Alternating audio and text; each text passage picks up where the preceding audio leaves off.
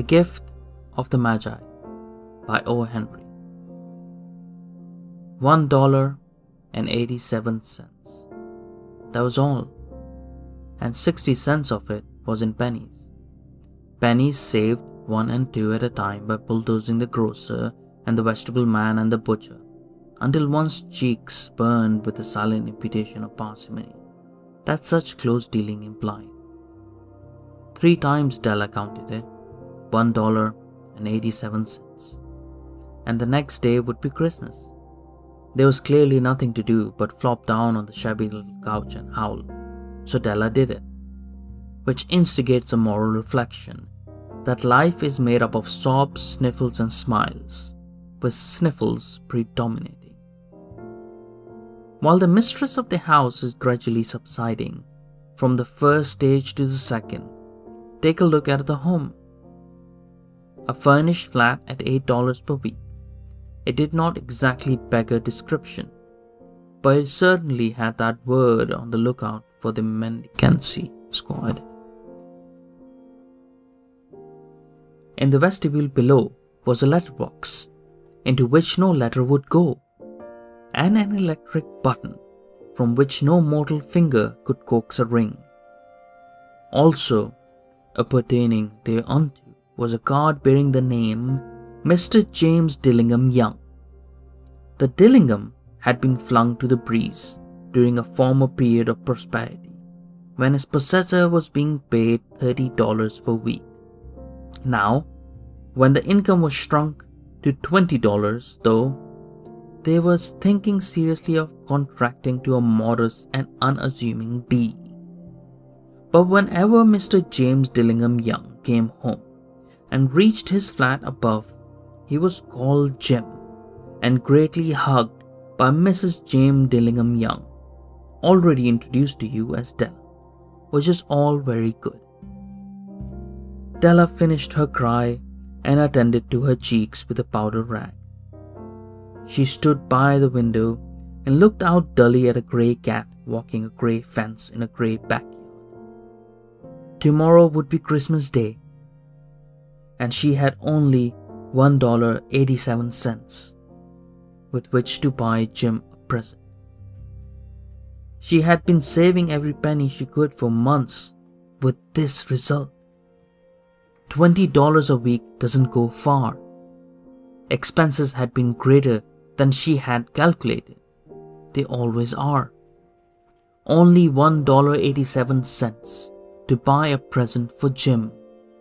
Her Jim. Many a happy hour she had spent planning for something nice for him.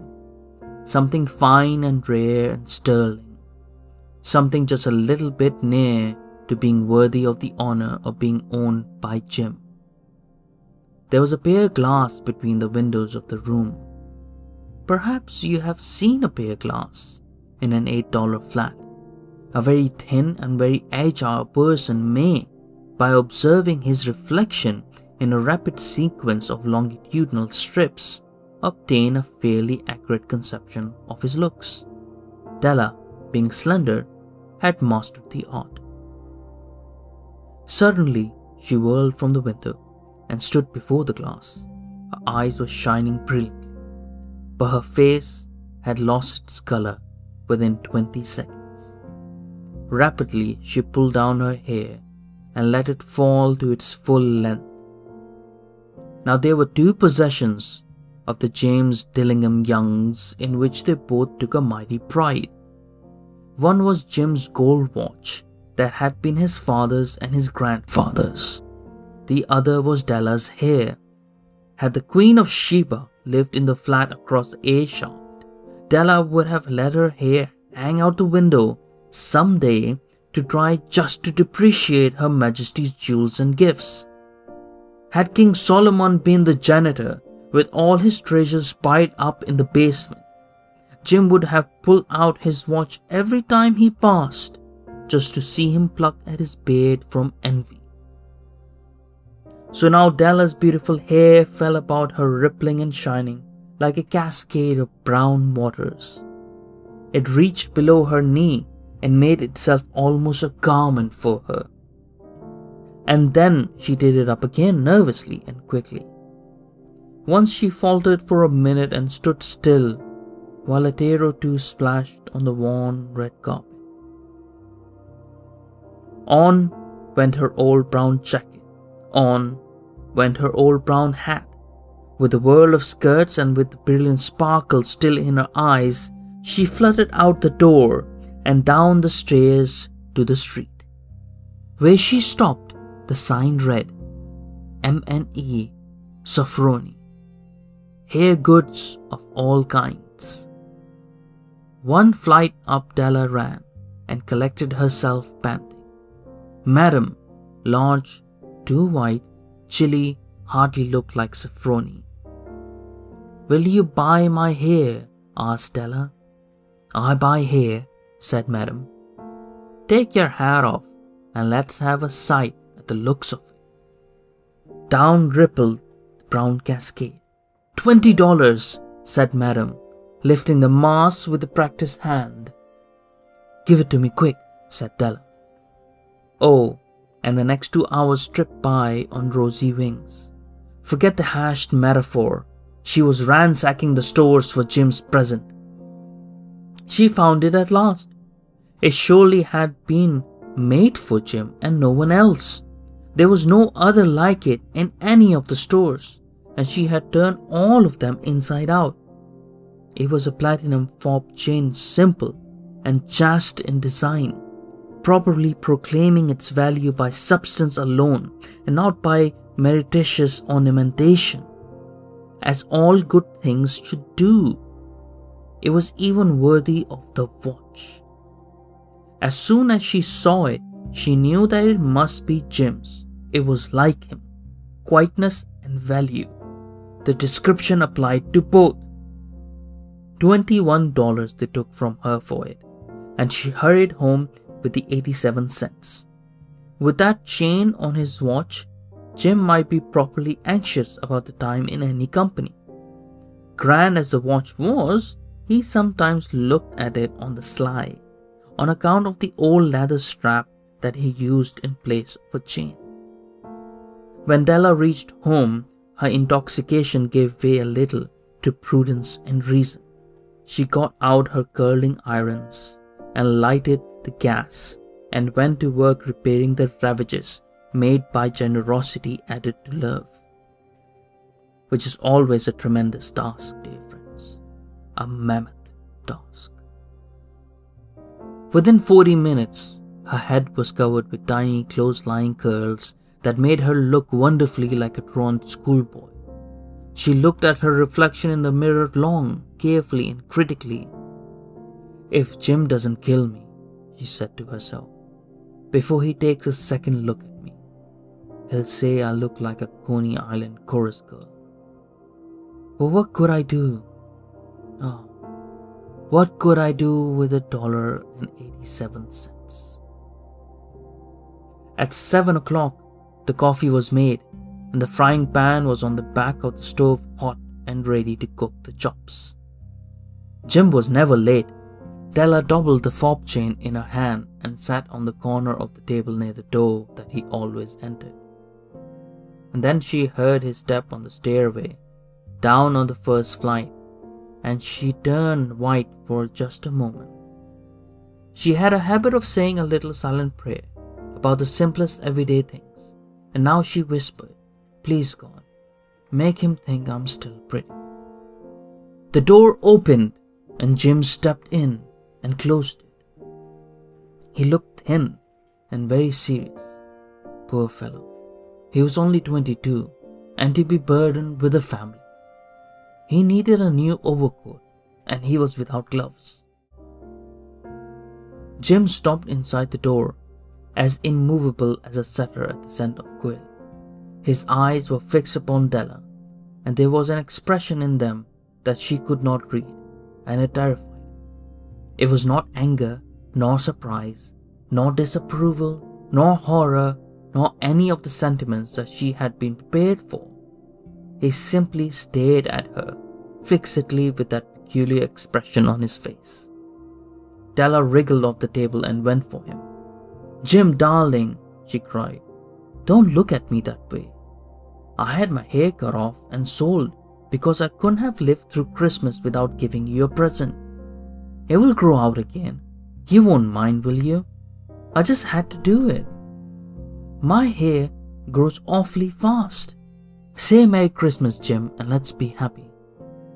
You don't know what a beautiful nice gift I've got for you. You've cut off your hair?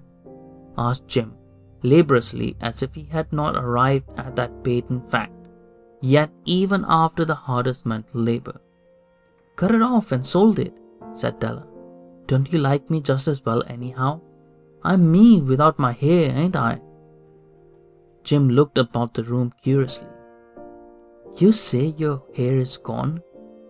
He said with an air almost of idiocy. You needn't look for it, said Della. It's sold, I tell you, sold and gone too. It's Christmas Eve, boy. Be good to me, for it went for you.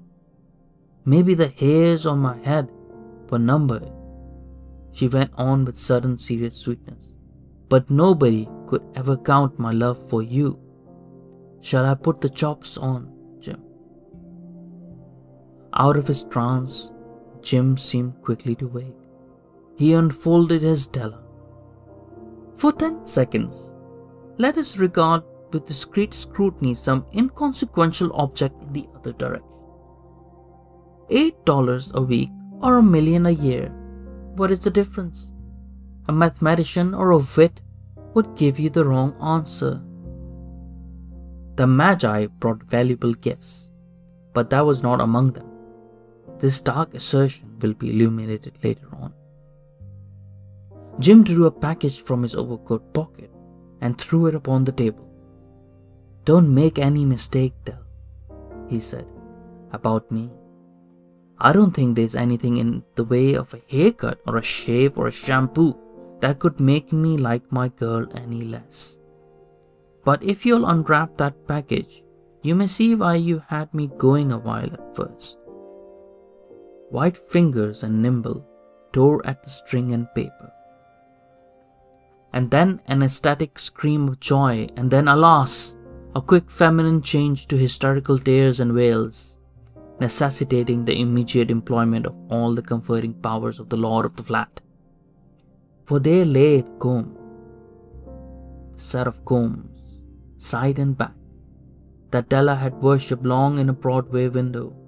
Beautiful combs, pure tortoise shell with jeweled rims, just a shade to wear in the beautiful vanished hair. They were expensive combs, she knew, and her heart had simply craved and yearned over them without the least hope of possession. And now they were hers, but the tresses that should have adorned the coveted adornments were gone. But she hugged them to her bosom, and at length she was able to look up with dim eyes and a smile and say, My hair grows so fast, Jim. And then Della leaped up like a little sing cat and cried, Oh! Oh! Jim had not seen his beautiful present. She held it out to him eagerly. Upon her open palm, the dull precious metal seemed to flash with the reflection of her bright and ardent spirit. Isn't it a dandy, Jim? I hunted all over town to find it. You'll have to look at the time 100 times a day now. Give me your watch. I want to see how it looks on it. Instead of obeying, Jim tumbled down on the couch and put his hands under the back of his head and smiled. Dell, said he, let's put our Christmas presents away and keep them a while. They're too nice to use just as presents. I sold the watch to get the money to buy your combs, and now suppose you put the chops on. The Magi, as you know, wise men, wonderfully wise men, who brought gifts to the babe in the manger. They invented the art of giving Christmas presents. Being wise, their gifts were no doubt wise ones, possibly bearing the privilege of exchange in case of duplication. And here I have lamely related to you the uneventful chronicle of two foolish children in a flat, who most unwisely sacrificed for each other the greatest treasures of their house. But in a last word to the wise of these days, let it be said that of all who give gifts, these two were the wisest. Of all who give and receive gifts, such as they are wisest. Everywhere they are wisest. They are the Magi.